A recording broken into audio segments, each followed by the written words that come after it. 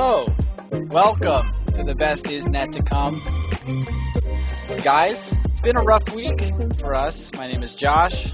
I'm here with Rick and Mike as always. A week ago today, I was saying, boy, these Nets, they look like they could possibly be first in the Eastern Conference. This week, I feel a little different. It's been a woeful week. Let's just say that. Tough losses. Lost to the Atlanta Hawks on Friday after barely beating them on Wednesday, 145-141, which is just an absurd number of points and an absurd lack of defense. Lost on Friday, 114 to 96, was never a contest. And then lost yesterday to the Wizards, 123-122. They had a chance to win. KD and Kyrie both had a bucket that they shot and missed. But it really shouldn't have even been that close. The Wizards outplayed the Nets all game. And what we're going to start this pod is talking about how, other than KD and Kyrie, the Nets have not stepped up in these past 4 games or 3 games. The recipe for failure in this league is to have a team that cannot rebound the ball and a team that stays turning the ball over. And right now, the Nets are literally the league's worst in defensive rebounds. And they're averaging around 16 turnovers a game. KD and Kyrie have looked great. But if everyone else on the team is going to look this bad, Mike, where do you see the Nets throughout the month of January? I don't see it getting better anytime soon unless Steve Nash starts to make some rotation changes. But before we get into that, just to talk more about the struggles of the team, besides the rebounding, which is obvious for any fan who's watching right now, there's no effort. They're not boxing out. They're all looking at the ball, waiting for someone else to grab it, and then nobody does. Jared Allen's out there. He's the tallest one, but I don't know what it is about Jared Allen. He's kind of like Brook Lopez. He just can't grab the ball strongly. And as a big man, like, that's your main job, is to secure the rebound. Now, DeAndre Jordan is supposed to be good at rebounding, but he's so bad at everything else, you can't even have him out there for longer than 20 minutes. So right now, I know the Nets were talking about small ball before the season started, having KD at the 5 and surrounding it with shooters. That's not going to work because they can't rebound the ball and they can't play defense. So the combination of those two things, along with what you mentioned with the turnovers, the lack of ball movement in general, they're reliant on hero ball, jump shooting. It's just literally like every worst part of basketball. Like, it's not fun to watch as a fan. You'll get highlights from Kyrie and KD, and you'll go on Instagram and you'll see Bleacher Report and House of Highlights, NBA. They'll all show the nice crossovers and the tough shot making, but that doesn't lead to consistent wins. And this Nets team, Rick, I'm sure you feel it too, is not heading in the right direction anytime soon. Yeah, they're in pretty bad shape, and I still think we're hopeful that, right, they're gonna make a deep playoff run. They could be a championship team, but at least now and in the foreseeable future, it's really ugly. And I think the main problem is effort, believe it or not. Like, a lot of rebounding is just effort, dude. Just like, do you want it? A lot of defense, I'm a firm believer, a lot of defense is just effort, man. Like, they're all athletic guys, right? They're not slow, they're not out of shape. They're all like really talented guys. Do you want it? And right now, it doesn't seem like a lot of these guys want it.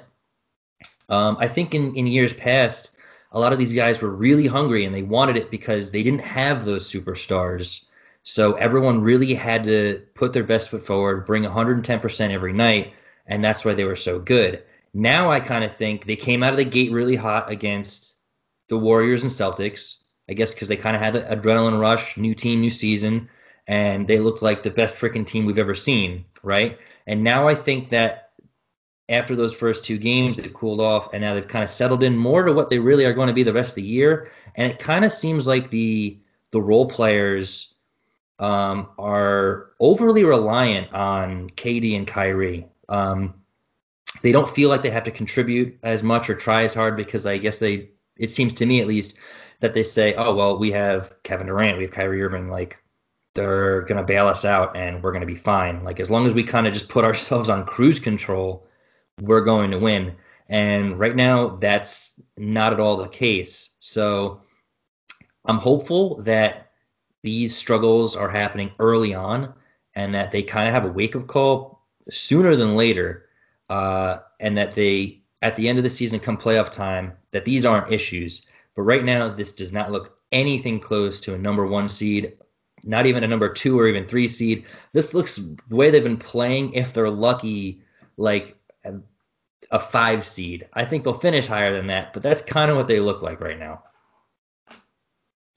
The Nets, to me, it is very much an effort thing. You're absolutely right. And it's not even just the defensive rebounds. You can see it on the turnovers. There's such like lazy turnovers. The way they just pass the ball so like timid. They look very like scared. Like honestly, they're running away from it.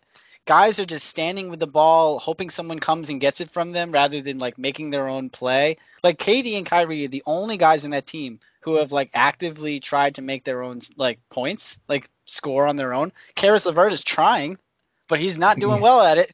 Yeah. Everyone else in the team can't like they can't make their own bucket. They can't like actually make a play for themselves. They're just waiting for someone to take the ball away from them. Like they're afraid. And I don't know if that's the pressure they're getting from KD and Kyrie being on the floor with them, because I know that is a thing. When you play with such elite players, you kind of freeze up in the spotlight. But this isn't like, it's not like these guys are all rookies. And it's not like these guys haven't been playing with them in like the offseason and preseason. I know it was a short preseason, and all these guys are saying like, "Oh, we're playing through the preseason right now." Yeah, I don't give a shit, man. These wins matter. Oh Like yeah. you gotta just like throw that whole sentiment out of the window. Like I don't care that you are playing through your kinks right now. You need these wins, especially against teams that are not good. Like the Atlanta Hawks have a stellar offense, but their defense is bad. And the Nets could not like get them to like, I don't know, foul them or anything important. Hmm. And then the Wizards, man, like the Wizards are not that good either. Bradley Beal's good and Russell Westbrook knows how to draw fouls, but everyone else on that team is very much below average. So the fact that they lost that game is even more pitiful, honestly. Like the Hawks are actually a decent team. The Hawks, Hmm. everyone on the Hawks can shoot. The thing that really impressed me about Friday's win when they beat the Nets on Friday was that there was like 5 or 6 guys on the Hawks who scored over 10 points. I would kill to have 5 or 6 guys in the Nets to score over 10 points. Right. But you got 3. KD and Kyrie, yeah, 3. You got KD and Kyrie scoring in the 20s, and then like Karis LeVert coming in with like an 8. Like we need someone who we need more than someone. We need at least 2 or 3 other guys on the team who can put like, put the moment on them and be like, I'm going to do this. I'm going to carry the team during the time that KD and Kyrie are on the floor. And I don't know the number, but I know the plus and minus from when KD and Kyrie are on and when they're off is just abysmal. Yeah, it's pretty rough because, like you said, I think prior to their game with the Wizards was like 1-5, right? Like they're like the worst team, at least record-wise, in the league, and there is no excuse to lose to the Hornets. There is no excuse. They should beat them like 10 out of 10 times. That was a really bad loss. And I know Mike mentioned this in like a previous podcast about like Steve Nash. I think when you talk about things like effort, a lot of that falls on the coach. Like, is Steve Nash like doing his job? Like, I know there's going to be some growing pains, and that makes sense. But also at the same time, you have like a seasoned coach like Mike D'Antoni on your staff too to help you out. So you're not alone here. But I mean, I'd like to see him maybe take some charge here, like round these guys up. Like, I know you're a rookie coach and you're dealing with superstars, so maybe you don't feel like you have the clout or whatever to get in a guy's face. But like at the same time, like guys, like we got to get our shit together here because we're not just going to be able to get bailed out by stars all the time. Yeah, Yeah. and before we move on, I want to kind of combine what you said about Steve Nash with a comparison to the Hawks, because we played the Hawks twice this week, and the games looked a little different on Wednesday versus the one on Friday, mostly because the Nets weren't making shots on Friday. They were making shots on Wednesday, so they scored 145. But did you guys have the feeling like the Hawks, there was just infinite space at all times for them? Like, they had 4 shooters and Capella. When Trae Young's on the floor, he is so talented at maneuvering the floor, passing it to his teammates, running the pick and roll. It felt like the Nets were never even close to contesting shots. And I think the Nets are built kind of similarly to that, where they have 4 shooters and a center on the floor. And it should be similar for them with spacing because Kyrie's so good at ball handling. But it never feels like the Nets have open space. It feels like everyone's always up on them, even though they're all shooters with a big man. So I'm not sure why the Hawks felt like they had so much space and the Nets didn't. And if that's a scheme thing from Steve Nash, maybe he just needs to get players in different spots and run some more off-ball action, because it seems like right now teams are just pressuring the Nets at all times, and the Nets rely on making a tough jump shot. Yeah, that's something I noticed too, actually, especially with that Hawks game, because like guys now they have like great range on the Hawks, so I think that helps. Like guys are a couple feet behind the line sometimes, but it seemed like almost every shot they took was just like uncontested, no pressure, and when you're an NBA player, like that's easy, right? If you don't got a hand in your face, and it seems like every shot like the Nets take, like they're fighting for it. Like it's hard. I feel like a lot of times like Joe Harris like is almost like forcing shots because he like feels like he has to get a couple threes up, otherwise he's not contributing. And it's strange to see like the Nets have to fight for shots while the other team isn't. It's kind of like, Mike, you'll know this when you'll play like the basketball games where you'll hold like the shoot button and it'll give you like your timing, and if it's contested, they have it in 2K. I think they had an NBA Live too. Like every like Nets shot has like the red circle around the ball, and like every opponent's shot has like green or at least yellow. Yeah. Mm-hmm. It just feels like they're more accurate and they have more time. And credit to the Hawks again, like they have a really deep team when it comes to shooting. Like they got guys on their bench who can like knock down a three whenever they want. Like Kyle Herter and DeAndre Hunter were like playing better than Joe Harris has played all season. They were incredible on Friday, or at least Hunter was. But truly the problem is it's a double-edged sword when it comes to the Nets in terms of the fact that teams are discovering that they don't know how to stop cutters. They don't know how to stop people from slashing to the net. How many times did Clint Capella slash the net? John Collins slash the net. I mean, John Collins got those like highlight reel dunks because Jared Allen, DeAndre Jordan are just like watching him. Even on inbounds, there was an inbound that I freaked out about. Yeah. DeAndre Jordan literally was like watching the game like we were. Like he could have been sitting on our couch. Like, oh yeah, what's going on out there? Dude, you're supposed to be out there. John Collins cut straight from like the half court line during an inbounds, and DeAndre Jordan, who is like almost a foot taller than him, just like watched him jump over him and dunk or like whatever he did. It was fucking awful. I think the cutters is what spaces the floor for the Hawks because they're able to throw someone in there. You got the guys. All right, we got to start kind of regressing from standing near the line, and then they have perimeter shooters as well. So the Nets just look lost on defense. I mean, the Nets look lost on defense apparently against every team they play this year, but specifically Friday, that was a terrible matchup for them because when another team is on and the Nets are off, that Nash did mention this in his post game. He said, "Yeah, we just didn't hit our shots," but the real problem is that that's going to happen a lot. Teams do have many games where they are not hitting their shots, but you need to be able to find ways to win even when you're not hitting shots. You can't just live and die by your shooting. You have to be able to find a way, cut to the lane and draw a foul, get points from foul shots if you have to. Get layups. And we're going to talk about now our tripped ups because I guess our my stepped up again is TLC because TLC got that starting spot that we were talking about a week ago from playing as well as he did, and because he shows grit. And I kind of liked how he was mouthing off to Bradley Beal yesterday. If you guys saw that. Yeah. He was like, go to the bench, Brad. I'm like, bro, you're TLC. You're not like, I don't know what you're doing, but okay, whatever. Is he the new Jared Dudley? Yeah, he's kind of the new Jared Dudley. I love it. He also made he was the one that got the potential game-winning leak-out layup until the Nets blew the lead. But yeah, he's a smart player. He hasn't been playing great these last couple of games. He's been missing a lot of open shots, but I'm hoping the more he plays, the more confidence he gets, he'll start knocking those down.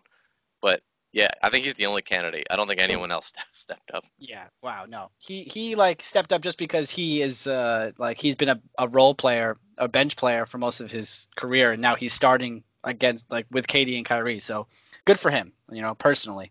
But two huge tripped ups this week, and I'll start, and then Mike can follow with his, is Karis LeVert. Karis LeVert, again, a guy who is supposed to be the third guy on this team, especially now that Dinwiddie's done for the season pretty much, has had an abysmal past 3 games. Karis LeVert has just been ineffective. He's chucking air balls like he needs to get his eyes checked. And he just needs to give up on the mid-range. I think that's his problem. You know, he's a very aggressive dribbler, like we've said. He likes to cut. He likes to do these, like, jukes in the front. But then he'll, like, stop his, like, he's so much faster than so many of the defenders that he'll stop on a dime and, like, try to do the fadeaway like Durant does. You don't have Durant's touch, man. So just fucking go for the hoop and draw a foul. He needs to just give up on the mid-range. Like, I'm tired of him shooting air balls from, like, 17 feet out. No more of that. And just like draw fouls. But he's 37.3 right now in field goal percentage. He's scored a combined 24 points in his last 3 games. He's 11 for 36 in those 2 games against the Hawks plus the game against the Wizards.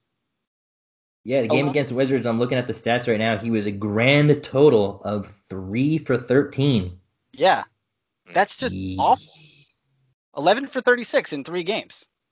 I think this is some more Steve Nash coaching woes, and I hate to say it because it's only been so many games for Nash. But he came out, he was the one who said LeVert's going to be our 6th man. He's going to get minutes leading the second unit. He's going to get out and take shots. But basically, what's happening, and you guys know this just by watching, is that LeVert is essentially he's on a clock in his head, and he knows I have a certain amount of time to get up a certain amount of shots. And it doesn't look like there's a play called. It's just him dribbling kind of James Harden-esque, except not behind the 3-point line. And then he just eventually figures it's time to shoot. And everyone else is just watching. And I've heard this so many times in the past couple of years from teams that have like James Harden or have Russell Westbrook even when they start getting into that mode. And it translates offense to defense. If you're a role player watching your ball handler chuck up shot after shot, and there's no ball movement, and there's no energy, well, now you're going back on defense, like, defeated, right? You're not involved in the game anymore. So I have a feeling like that could be a part of the defensive woes as well, but I think LeVert needs to get some support, not just from the players around him, but from maybe Nash, or whoever's calling the plays, if it's D'Antoni scheming behind the scenes, I don't know. But I'm kind of sick of watching LeVert just isolate. Yeah. He's not an ISO guy. He's not good at it. I mean, if he's going to do ISO, then he needs to do it right by cutting to the hoop and drawing fouls like Russell Westbrook does. Russell Westbrook is not a good shooter either. Probably just as good as Karis LeVert has been. But what does Russell Westbrook do incredibly? He's really good at getting to the hole and at least drawing a foul, and he's strong enough to like pull himself through a foul. Watching LeVert play, you can see that he has the talent. He could get to the hoop. He's quicker than most guys on the court. If you're going to pull up and shoot a KD-like shot, you got to make it like KD makes them. Every time KD shoots those fadeaways, a part of me is like, what are you doing? But then I remember mid-arc, oh, yeah, this is one of the best shooters in history. That's going in. You're not that, Karis. You're 37.3% right now. That's like career worst. I know it's been only 7 games, but, dude, that's not good. 37% and going down. Yeah, not good. So, all right. I think you're right, Mike. I think he needs a talk from Nash or someone on that bench. But I also think that Karis needs to get early buckets, and that will get his confidence up. This team, for whatever reason, is like heavily affected by confidence. And if they need to get their confidence through layups and just easy cutters, then that's what they need to do. Yep. I know that the stars on teams set example, and you want to play like your stars, but if you can't be as good as your stars, it might be a detriment to your team to act like them. So just do what you can do, and then the shots might fall later. Get your easy shots up early. Yep. So anyway, Mike, take it away with our other tripped up player. Actually, before I do that really quick, I'm going to tie in another net real quick because it relates to Karis LeVert. I think a reason real quick before we get into probably the worst player on the team right now, the reason Karis LeVert kind of got away with his playing style the first couple games when they were winning was because of Jarrett Allen. And I don't know if you guys knew this because I didn't until I heard Sarah Kustok say it on a broadcast a couple games ago. Jarrett Allen is second in the league in offensive rebounds for a team that doesn't know how to rebound. Like that's pretty cool. So well, that makes sense because think about all the shots they've been taking. Right. So LeVert was missing a lot of shots and in missing. the first. Yeah, LeVert was missing so many shots, but we kind of like gave him a pass because Jarrett Allen would get the rebounds. So when Allen's not getting those rebounds, that's when the team starts to really get hurt by it. LeVert's, volume of missed shots. But in any case, I wanted to give Jarrett Allen a little bit of credit there in case people didn't know, because we give Jarrett Allen some shit sometimes. A lot of times. Yeah, but he's second in the league in offensive rebounds. That being said, Jarrett Allen's kind of mentor here on the team, DeAndre Jordan, should be cut today. Like should be cut like last week. Like it's so bad that I know he's friends with Durant and Kyrie, so it's never going to happen because they would be on Nash's ass. Nash is ass for that. But DeAndre Jordan is so bad, and I have the numbers to back it up. And I'm sure if you're watching, besides the eye test, I mean, Josh mentioned it before. He had his back turned to a cutter on an inbound pass. Josh, you texted us as soon as that happened. You learned that in elementary school rec basketball. I was saying, like, remember we used to do the stack, and then like the kid would be in the bend, like he'd be yelling like stack, and like all the kids would have to line up and squish themselves together. Yeah, and that took like a half a minute. It took like 45 seconds, and then they'd like slap the ball. Side note, real quick, looking back, the stack inbound like set, so bad. It's just so bad. It's stupid. I don't know why anyone ever did it. My dad set it up for our travel basketball team one time. It's just bad. It's just jump. But the reason why is because 10-year-olds can understand the concept of the stack. Yeah. Even DeAndre Jordan might struggle with the stack. Yeah. But the first thing you learn on deep defending the stack is you don't give up the bounce pass behind your back under the basket. And that's what DeAndre Jordan did. So besides that, DeAndre Jordan is out there for two things: to rebound the ball and to play defense. That's it. Those are his only two jobs. If he gets a pick and roll alley-oop, great. It happens once every quarter, maybe once every 2 quarters, fine. We'll take it. But DeAndre Jordan's supposed to rebound and defend, and he can't do either of those right now. And I'm looking at the last 4 games, because that's really what we're talking about, is the Memphis game we kind of touched on a little bit last week as it was happening, but the Hawks games, he was -8 and -9 in plus-minus, which on its own doesn't sound too bad. The Nets actually won the first game, so for DeAndre Jordan to go -8, that's pretty bad. And he only played 15 minutes. He went -8 in 15 minutes. That is a horrible number. And then -9 the next game in 18 minutes when they lost to the Hawks. So this guy is coming onto the floor, and the team just, loses right away. And it's horrible to watch. He can't hit free throws still. He's shooting a horrible, in the 30% from free throws, I think, this season, because he seemed like he improved a little bit. Yeah, he looks like a little more focused at the line because he knows how important it is. Yeah. But, Jarrett Allen has been looking really good from the line, honestly. Like, his foul shot looks great this year. I've never seen him shoot foul shots as well. But, again, he's not starting. Why is DeAndre Jordan starting? Yeah, so the other thing is, sometimes they say, it's not who starts the game. That's how it feels. Yeah. I'm whining because it hurts. Stop playing. It's so funny because I know Mike sent a text to the group. It's just DeAndre Jordan should retire immediately. He's washed. He's done. He can't do his job. Imagine if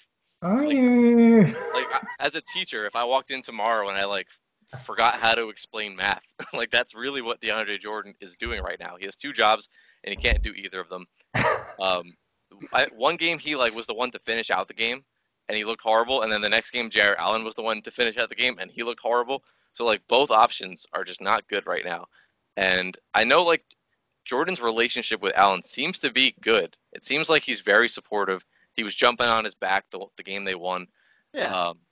So I'm happy about all of that, but Jordan does not deserve playing time. He's getting special treatment right now. And if you're watching the game as a Nets fan, it's so obvious that he doesn't belong out there. It's I think he had one play where he did because he likes to play make now. He likes to catch the ball and look around and make the pass, but nothing was open. So he drove and threw up a hook. and it went in miraculously, and everyone went crazy. Like, can you play some more offense like that more frequently? Can you show some skill? Like, Can you please? Let's get a look at Nick Claxton or something, man. I hear he's talented. I think he might still be hurt, but He's still hurt. Like, and they're not giving any sort of like idea as to when he can get on the court. yeah. So I think really what it's going to come down to, they need to make a move. I know, Josh, we've been talking the last week or so about potential when they could get. it sounds so dramatic and sad that we're already talking about mid-season trades, but they need it. They need it. I want JaVale McGee. I think JaVale McGee would be perfect for this team.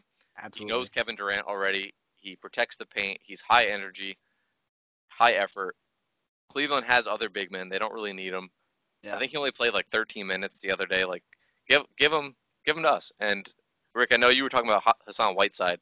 He worries me a little bit because I think he, more often than not, is a low energy player. Like, he's capable in spurts of being very productive, but I want high energy all the time. Give me JaVale McGee. Even Dwight Howard. I would love Dwight Howard right now. Oh, yeah. Dwight Howard is a wonderful backup center. Yeah, oh, my big God. body. He looks incredible on the Sixers. Yeah. Now, I know you guys are haters of this specific individual, I believe, and I think he gets paid quite a bit, but if they could make the money work, how would you feel if they traded for Miles Turner?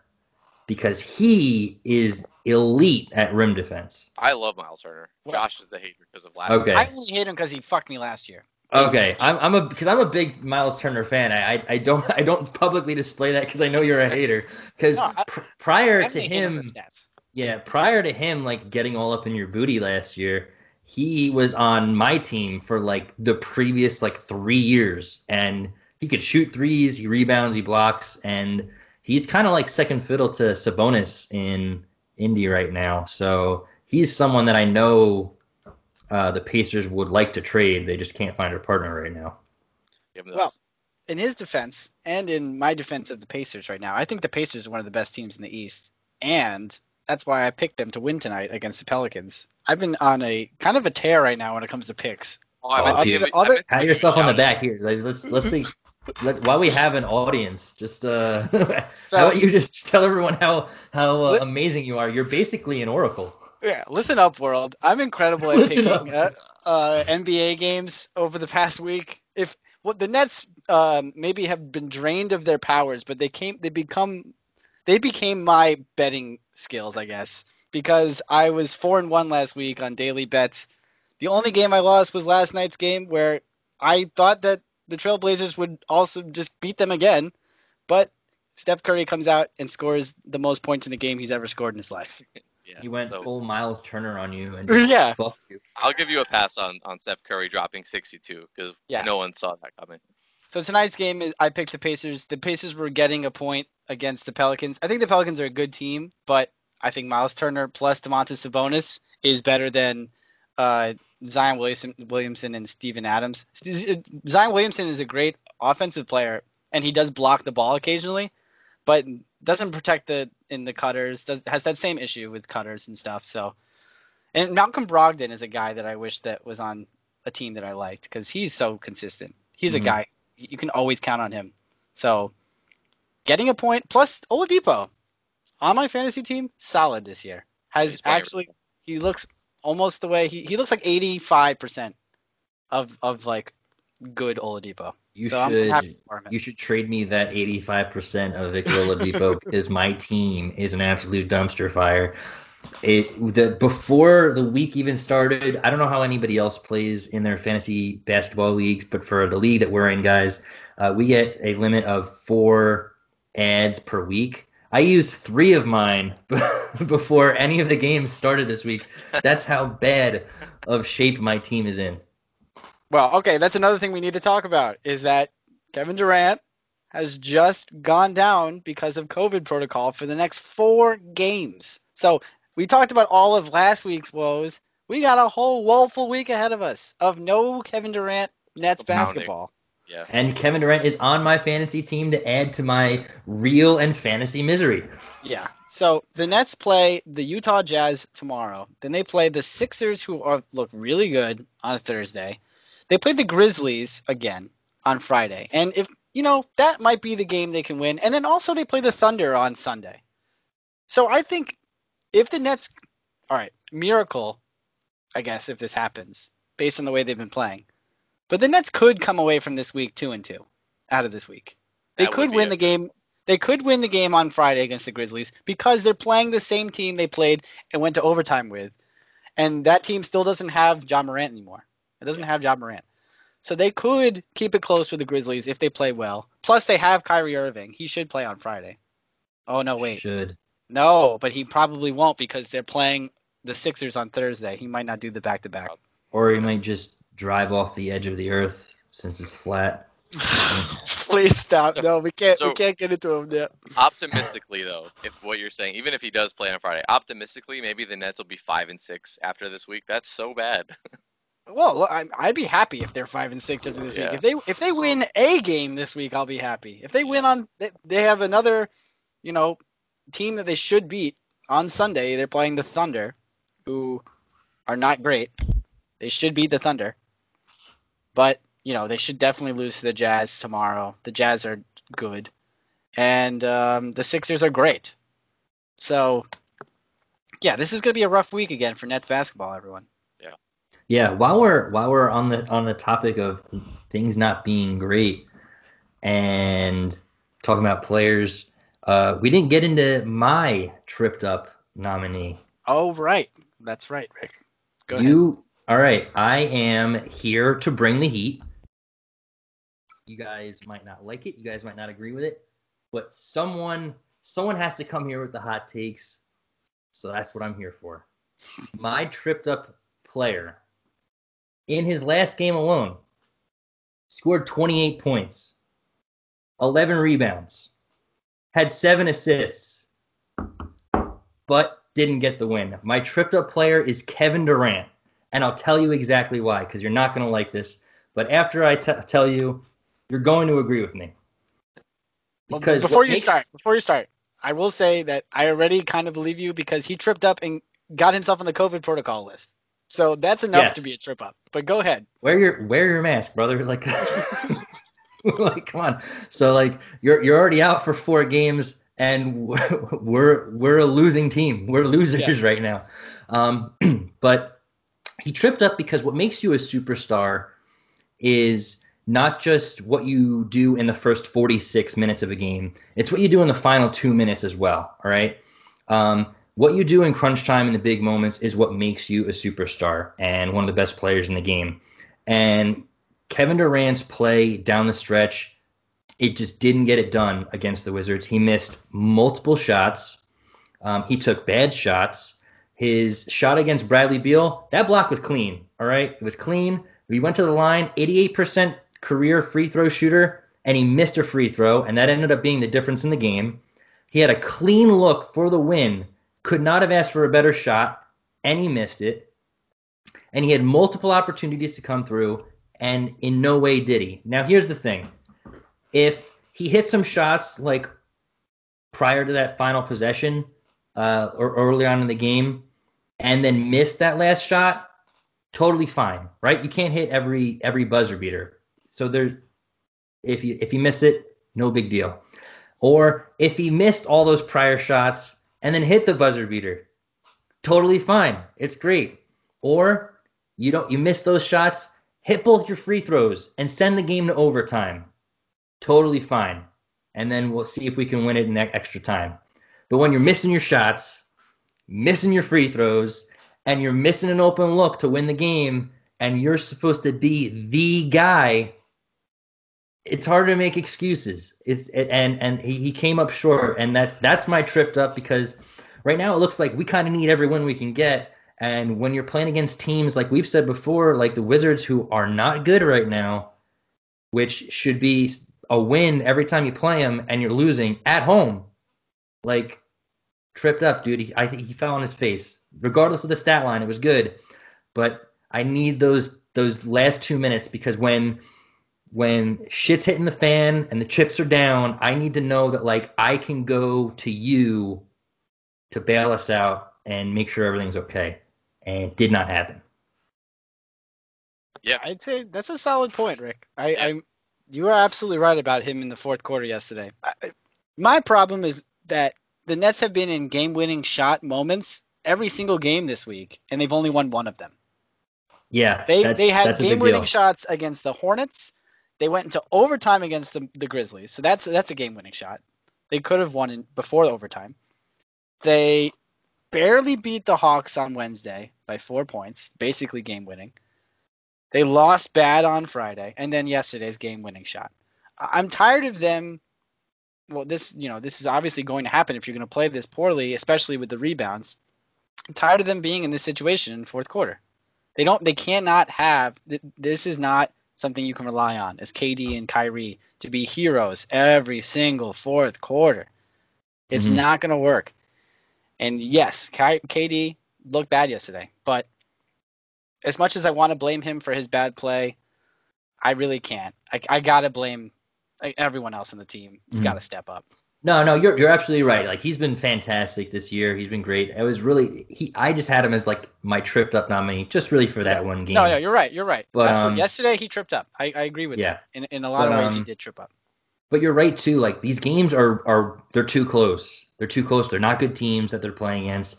They should be double digit or close to double digit wins at least every night with these teams. And of course, like, sometimes you're going to lose to bad teams. Sometimes it does happen, but it's too consistent. It's happening too often.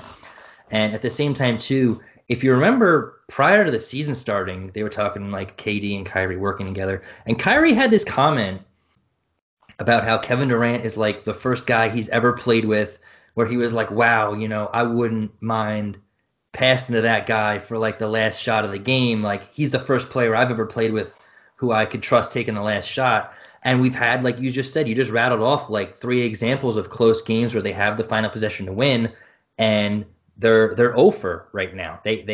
Neither one of them has come through. And the last game against the Wizards was the perfect example.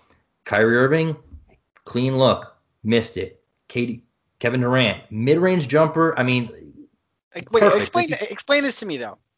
Maybe I'm like not understanding the concept. I know of where you're going. It's a bad shot. Why do you shoot a 3-pointer when you're only down 1? It was a bad shot. Why don't you just drive to the lane and draw a foul at least? I'm guessing that they probably told him, take a shot quick, so if we get a rebound, we'll have a second shot. And as soon as he had any space, he had the confidence to shoot it. That's my only explanation that could have happened. It was a bad shot, and so Kyrie takes a bad shot.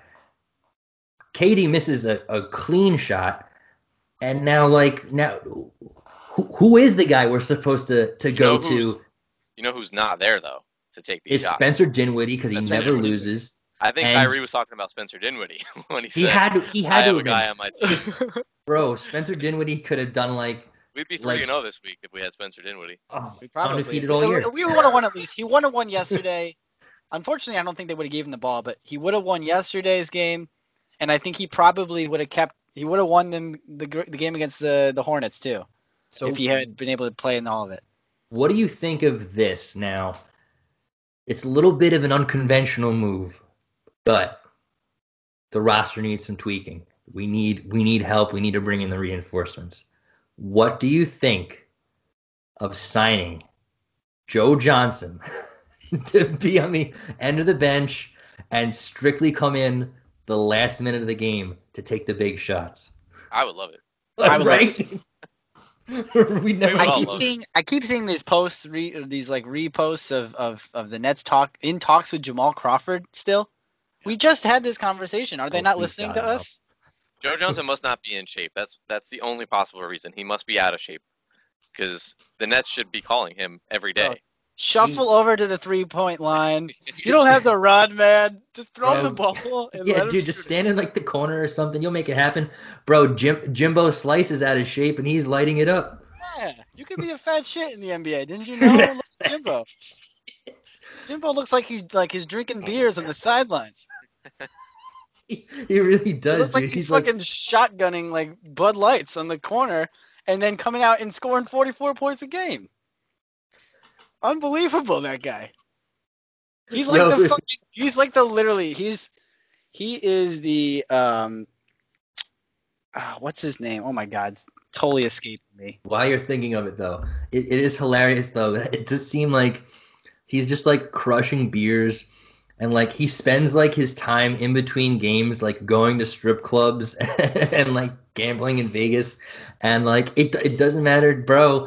A freaking tip-off, and he's dropping 40 plus. Like, it don't matter. And you know what, too, though? Like, he drops 40 plus, and he's efficient.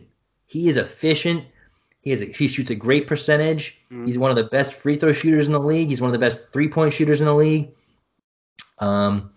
Maybe like personality wise and like locker room and chemistry wise, he's not great, but he produces. He Bro, produces. I just remembered who I was gonna say. He's the Wade Boggs of the NBA. Yo, yeah, Wade Boggs is a Hall of Famer, so that is a great comparison. What do you knock back like 100 beers on that one cross country flight? Wade Boggs was like a hardcore partier and also one of the greatest pure hitters in baseball history. Just like James Harden is a hardcore partier and one of the best shooters in history. Wade Boggs also great facial hair. He had a great mustache, and Jimbo has a great beard. Wow, the comparisons are endless. They're basically the same person.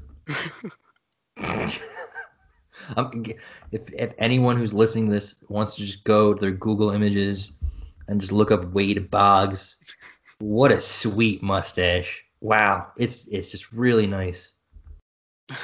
Yeah, it really is. It's a nice one. So I just want to talk about this because I mentioned it in our season preview in one of our earlier recorded episodes, and it's coming true. And that is the Philadelphia 76ers right now are the number 1 seed in the East. They're 6-1 after beating the Hornets tonight. And huge shout out to Seth Curry. Seth Curry, I mentioned it when they picked him up, is averaging 16 points a game on over 50% shooting from 3. And that's exactly what they need around Ben Simmons and Embiid. And I'm very happy for him. I'm happy for that team. I don't believe Danny Green is having the same success as I'm sure Rick is happy about. I am so happy. Danny Green hater. I am the conductor of the Danny Green hate train.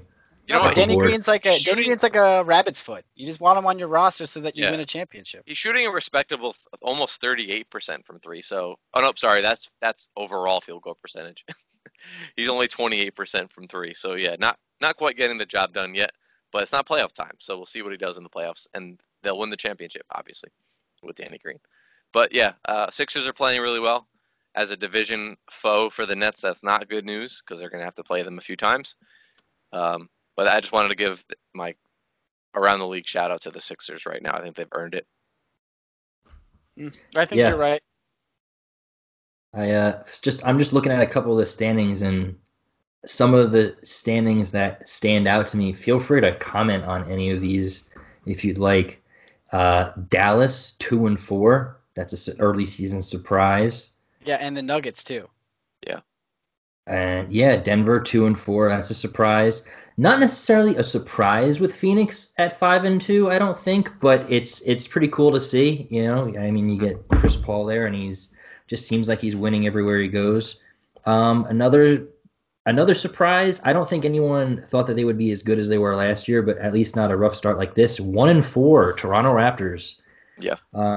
That one's a shocker, and it's really because Siakam, who played poorly in the bubble, is continuing to play poorly and not really stepping up to the level of greatness that he showed in his championship year. You know, Siakam was great in that year, and then he was good last year, but he really did kind of drop off towards the end of last year. Really, Kyle Lowry and the core guys are what kept them in the playoff games against the Celtics. It's honestly an anomaly. It's kind of crazy thinking the team that they were able to put against that Celtics team in the semifinals of the playoffs last year, semi of the Eastern. Yeah. But now they're just like a shell of a team, and you still got Kyle Lowry, but no one really is doing anything too great. You got a lot of pressure put on Fred VanVleet as well to play like a top 3 guy in a team, and he never was a top 3 guy in a team until this year, really. Yep. So for him to have that pressure on him, he hasn't really shown that he can do it yet, and I don't know if he ever can. I really don't think he should be a top 3 guy in the team. He's like a Seth Curry kind of guy, not really a top 3 guy. I think what we're seeing with Siakam, and I think we can bring it to football too. I think Siakam is kind of the Juju Smith-Schuster. Ooh, that's great. Siakam was, behind Kawhi as Juju was behind Antonio Brown. And it's a lot easier to be good when you're the number 2 option. You're not getting all the attention from the other team all the time. And Siakam really played well in that finals against the Warriors because the Warriors had to focus so much energy on Kawhi. And the other players on the Raptors played really well as well. And Siakam got, some more space. And now that Kawhi is gone, he's the number 1 option. And what we're seeing is maybe he's not up to it. Maybe he needs to be the 1B to someone else's 1A, the same way Juju was with Antonio Brown, because Juju's been nowhere near what we thought he would be. Yeah, Juju had that one or two really good seasons, and he's kind of just a guy right now.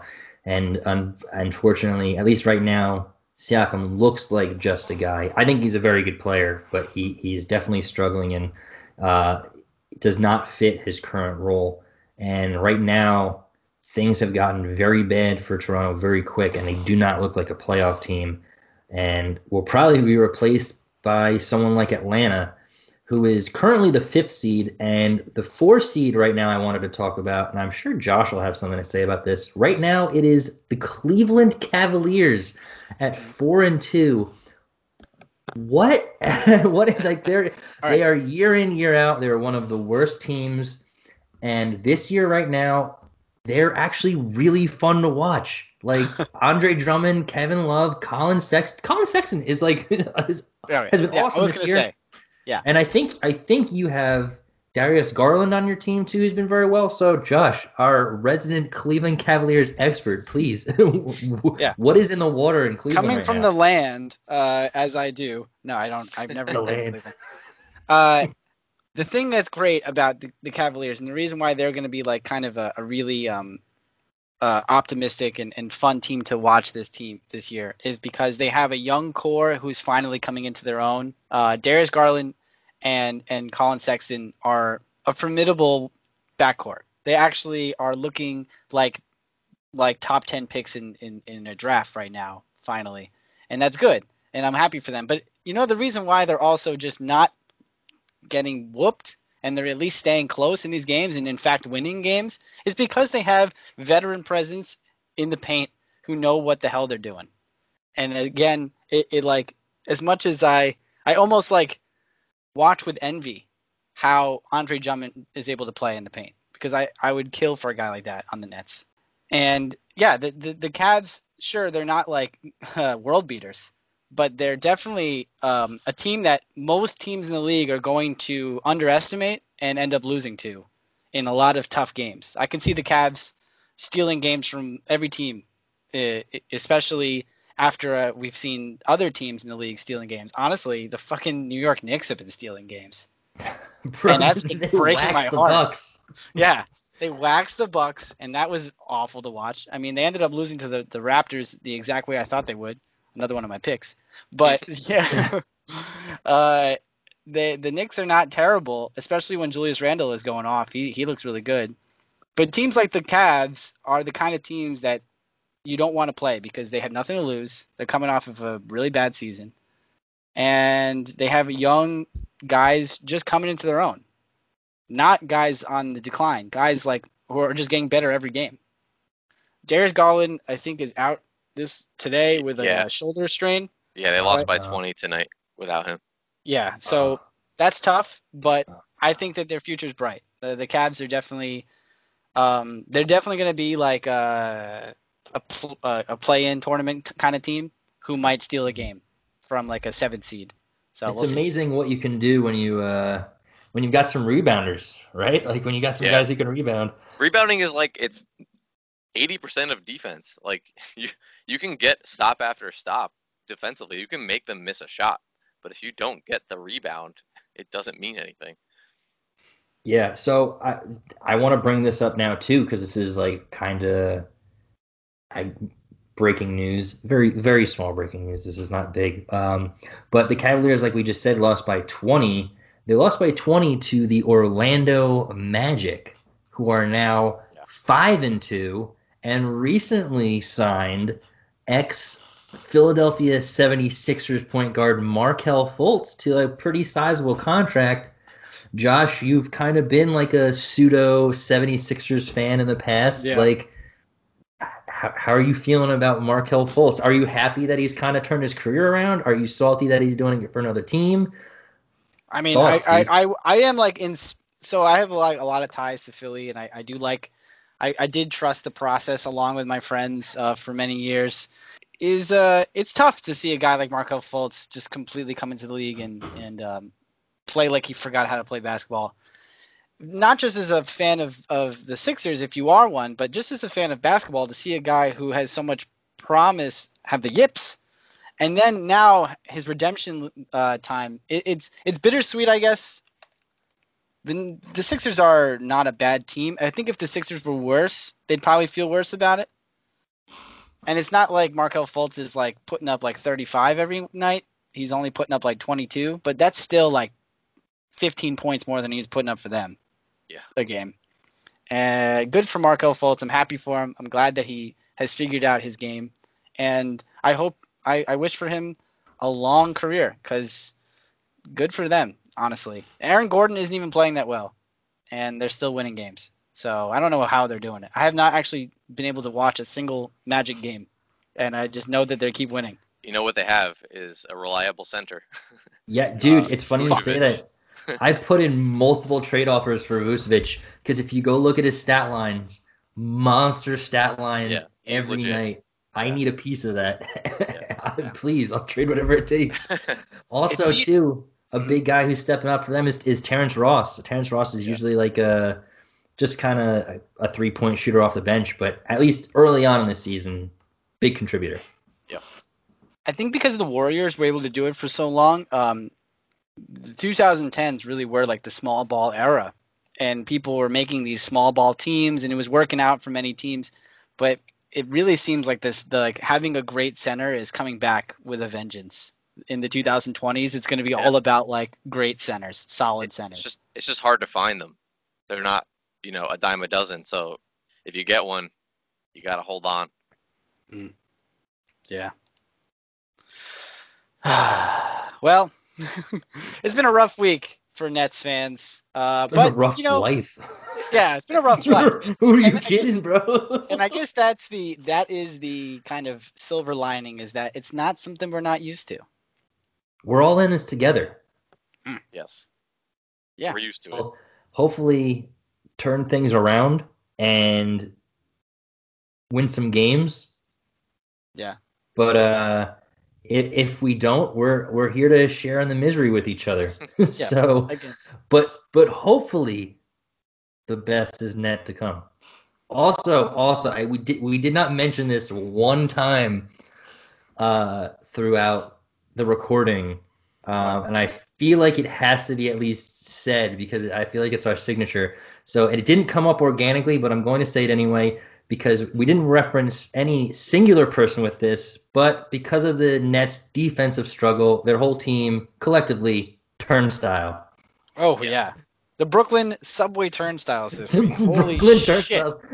Fucking everybody comes through, baby. Everyone's coming through. The cop's not looking. Jump it. Just jump it. Just jump it. You know who the cop is? The cop is DeAndre Jordan. Yeah, the cop's DeAndre Jordan. He's watching with like drool going down his mouth. Bro, have your coffee. Wake up. Yeah. Oh, yeah. man. Yeah, but the Brooklyn subway turnstiles, it's been rough, guys, but we're gonna make it. If they keep playing like this, I'm gonna start looking for logo ideas for the Brooklyn Turnstiles and like maybe a T-shirt. We'll commission someone. Yeah. I would do. It's such like a negative thing, and I would absolutely wear that. I would wear it.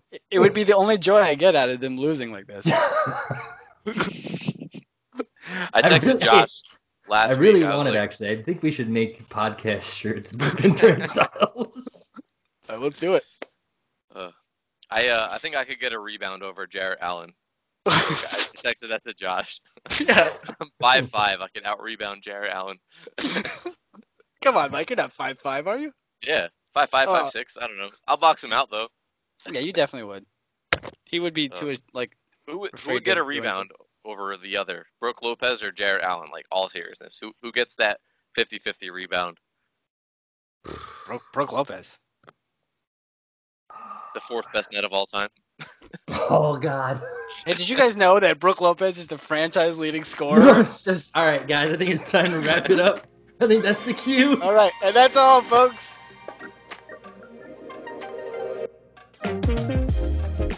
All right, so to cap off our episode, we're going to talk quickly about the games that the Nets have coming up. They play the Utah Jazz on tomorrow, Tuesday. And, without KD, that one's going to be a struggle, especially because they have probably like top 3 center on their team in Rudy Gobert. So I don't know if that's going to be a fun one to watch, but we'll hope for the best. Again, also Thursday, they'll play the Sixers, who have been rolling. Joel Embiid does sit every now and then. We could be lucky and Joel Embiid will sit that game, but knowing that they are division rivals, I doubt they do. The Nets then play a back-to-back. They play Thursday against the Sixers and then Friday against the Grizzlies. The Grizzlies, they went to overtime against the Grizzlies last week without KD and Kyrie, and the Grizzlies again will not have Morant. I know that Kyle Anderson has been filling in a lot of those points, and he's a solid player, but I think that the Nets are pretty comparable to the Grizzlies, and they might have Kyrie. I'm not sure if he'll play, but they might have Kyrie on Friday. And then they are playing Sunday against OKC, who are pretty depleted and could be beat. But what are your guys' thoughts on these 4 games? I'll be thrilled if they go 2-2. If they L's. if All they go L's. 1-3, if they go 1-3, I'm not gonna lie, I'll be a little happy that they at least got one. Oh, I'll If they be go fucking 2-2, I'll be ecstatic. I'll be happy if they win at least one game. If they Yeah. win against the Grizzlies or the Thunder, which is probably the most likely. Yeah. I'd I be am pretty hoping one thing I want to look out for this week. I'm hoping we see some Bruce Brown. I think he deserves a look with how bad the defense has been playing. I'm kind of losing faith in Taurean Prince. I think he hits some shots every now and then, but I don't think he's the athlete or the defender we need. I would like to see Kurucs get some minutes too, because he's been there for the culture change the last couple seasons, and he's a high energy guy. And even if he's not making shots, he's athletic. He's a little bigger than Prince, I think. At least like he looks stronger. I think they need those guys who can slash. So I would like to see some Bruce Brown, some Kurucs, not in garbage time, in some actual minutes. Something different, because what's happening right now is clearly not working. I'd like to see Steve Nash throw on the black and white and get out there, but that's not going to happen. Man. So it's going to be 4 L's. They're going 0-4. There's no KD. There's no Spencer Dinwiddie, and Joe Johnson isn't walking through the tunnel anytime soon. So yeah, they win 1 game. I'll be happy. 2 games, I'll be giddy, and 3 games, I won't be able to feel my face. So that's just my levels of emotion based on how many games they might win. But it's going to be rough. It might be rough, and we might come out of this week 0-4. The week after this, we have an interesting week because, yes, we play the Nuggets on the 12th, and then on a Tuesday, which is 2 days after the Thunder, and KD should be back for that one. And then the game after that, we play the wild card New York Knicks. And I know that the Nuggets are not as bad as they've looked. Like, the Nuggets can beat most teams. They just have had a really slow start. Jamal Murray is starting to look like Jamal Murray again, but who knows? They are missing defense. Their defense is bad. The Nets could beat the Nuggets. The Nets definitely could beat the Knicks too. And they play the Magic on the Saturday of the 16th. So, this week might be rough, but they might still be 500 or maybe a game off 500 in 2 weeks' time. And that's not great, but it's not abysmal. I'll take it. And they could definitely I would take a game off of 500 in 2 weeks for sure. Oh, isn't that so sad though? That's so sad? That's just such a sad state of affairs. We're coming into the season, we're like, yeah, I think they'll be like the 1 or 2 seed in the East, and they're either gonna play the Bucks in the East Finals or play them hard. And we're like, yeah, I'll be happy if they're like 500 in 2 weeks. You gotta just kind of accept the circumstances. Dinwiddie's a life of a huge Nets loss, and without Dinwiddie there, all of the other problems come right to the surface. Anyway, sorry to leave us such a sad note, guys. I hope you guys have fun watching the games this week as much as we'll have fun watching them. Whether or not they win or lose, we'll be back here every Tuesday talking about the Nets. Well, technically Monday night, but we're releasing every Tuesday. And yeah, thank you so much. This has been Josh, Rick, and Mike. The best is yet to come. See you next week.